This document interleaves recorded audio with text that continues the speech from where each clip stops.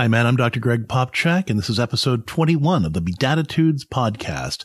And in this part of the series, we are looking at the Bedatitude, blessed are the dads who are peacemakers. In the last episode, we talked about what peace actually was and how it orders our relationship with our Heavenly Father. And as I mentioned there, St. Augustine tells us that peace is the tranquility that results from right order, right? So peace isn't just quiet, which is the absence of conflict or the absence of problems. Quiet is a good thing, but it's not the same thing as peace. Peace is when we've worked to create right order. And so I want to talk in this podcast about creating a peaceful relationship with our wife.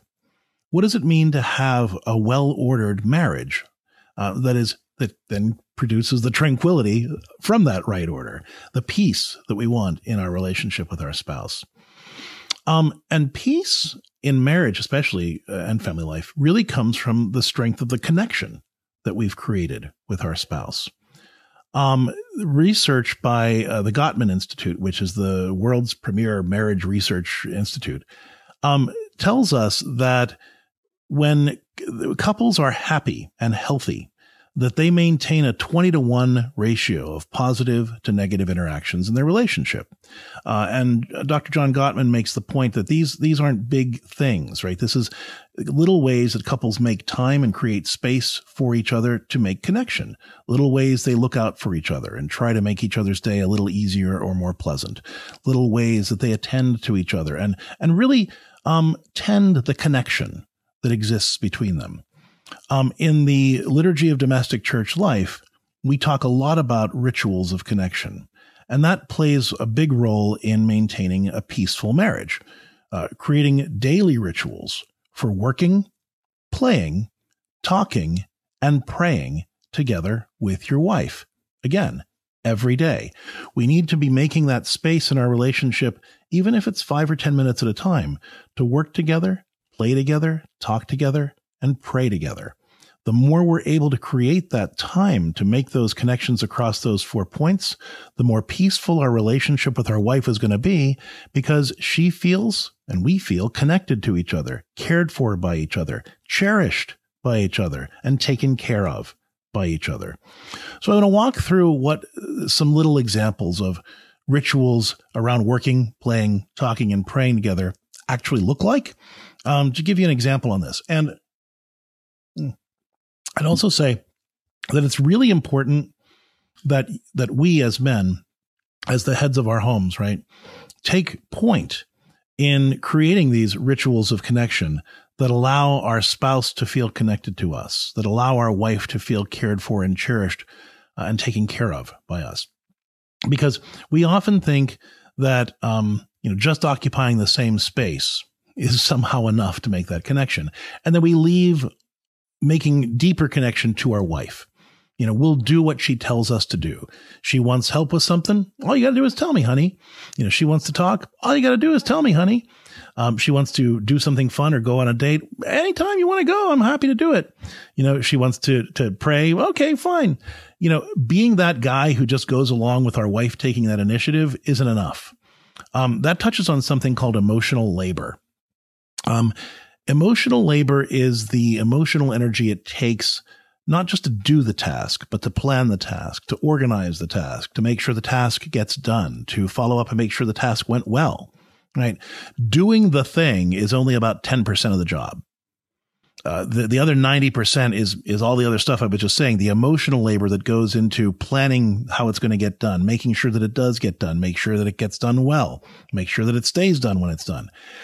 And so very often, especially when it comes to relational stuff, we kind of outsource that responsibility to our wife. And we just say, well, you just tell us what we need and we're happy to show up. And we think that we're doing all the work, right? But really, we're only doing 10%. We've left 90% of the emotional labor to maintaining our relationship to our spouse. Really, we should be taking point as if we're going to be true heads of household, we need to be taking the point in creating those rituals of connection with our spouse and making sure that they happen every day, making time to work and play and talk and pray together. Now, when we first present this, a lot of people think, gosh, how am I going to fit all that into my day? You want me to carve out time to do more stuff? Not at all. We want you to do the stuff you already do more intentionally. I mean, chances are, for example, let's talk about work rituals.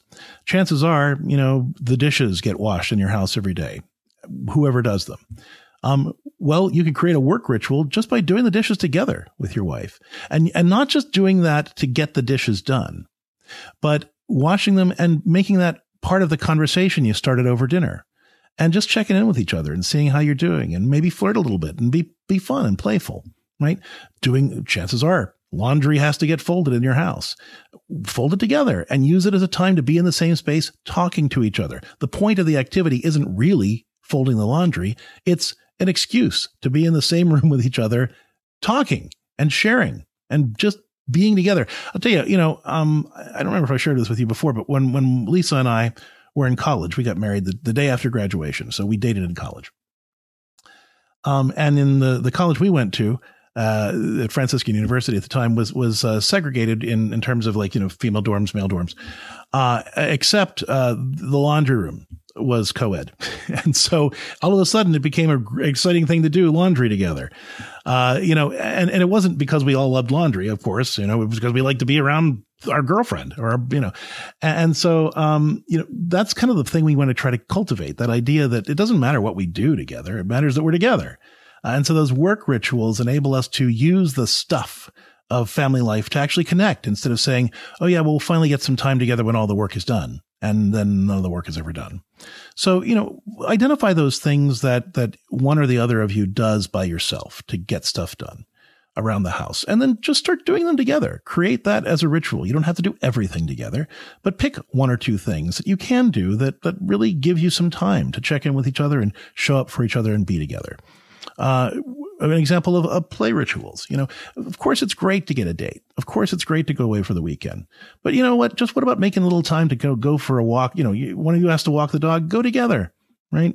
Make a point of playing a couple of hands of Uno or watching that fun show that you guys enjoy. Be intentional about doing something fun and enjoyable with each other every day, even for 10 minutes. Even as you, kind of play or flirt throughout the day, it's just about keeping that playfulness in the relationship that says, I enjoy you.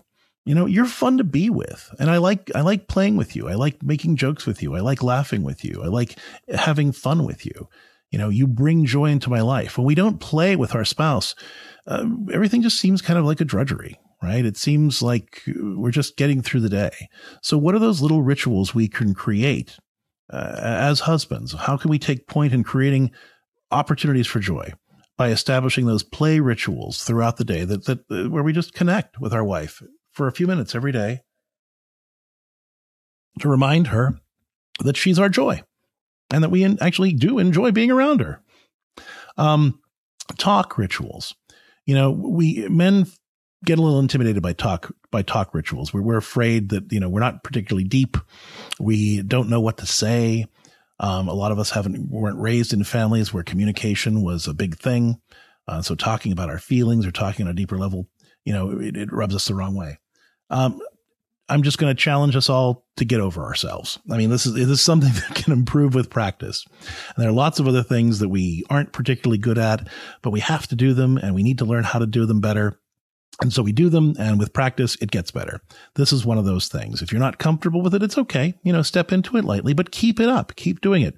And what I'm talking about with talk rituals, that could be something as simple as making a point to have more meaningful conversations over family dinner.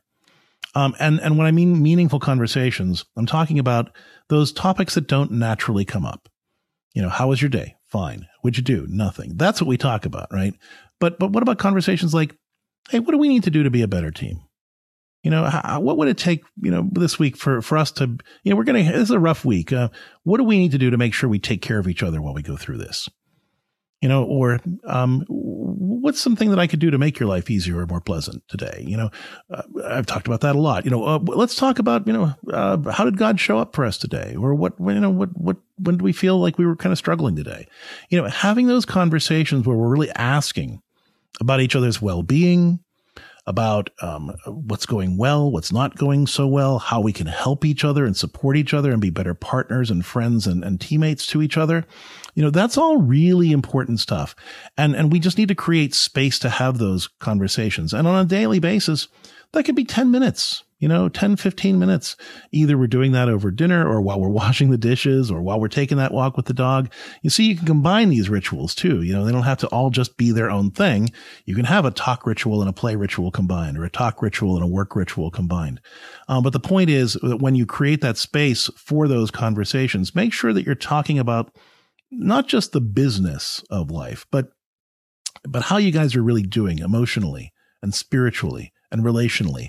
And most importantly, what you could do to take a little bit better care of each other on that emotional and spiritual and relational level.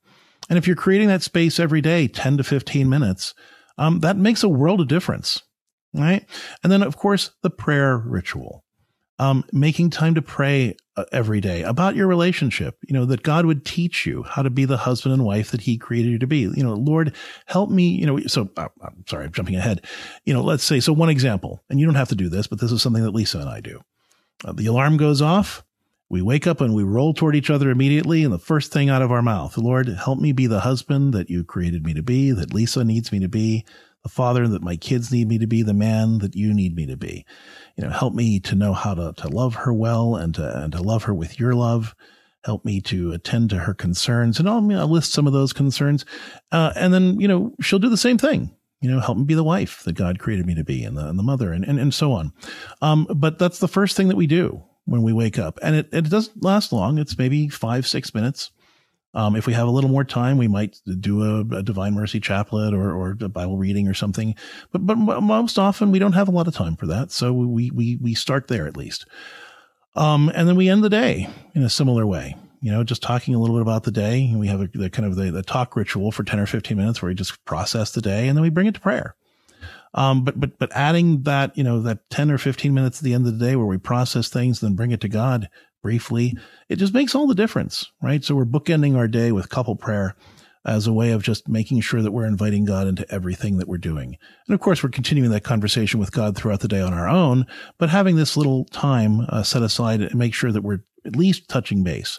And then if we need to have a deeper prayer time about some big decision that we've got going on or some other issue that we're struggling with, we can always make that time happen. But this little kind of check-in time that allows us to kind of just take that spiritual temperature in the household and make sure that we are staying connected to God and to each other. So when we create these rituals of connection, for working, playing, talking, and praying together, when we as the godly husbands in our home take point in establishing and maintaining those rituals of connection for working and playing and talking and praying together every day, we are being peacemakers in our marriage, because we are creating the space for those things that establish right order in our marriage and allow the tranquility that results from that right order to flourish. Because we have made sure that we are showing our wife that we care about her and that she's important enough to make time for, to work and play and talk and pray alongside of her, and let her feel like she's a real helpmate to us, a real partner, a real friend, somebody that brings joy to our life, somebody that we're interested in learning more about and in learning and making a deeper connection with. By creating those times to work and play and talk and pray together, we create peace in our marriage by creating the connection that allows that peace to thrive.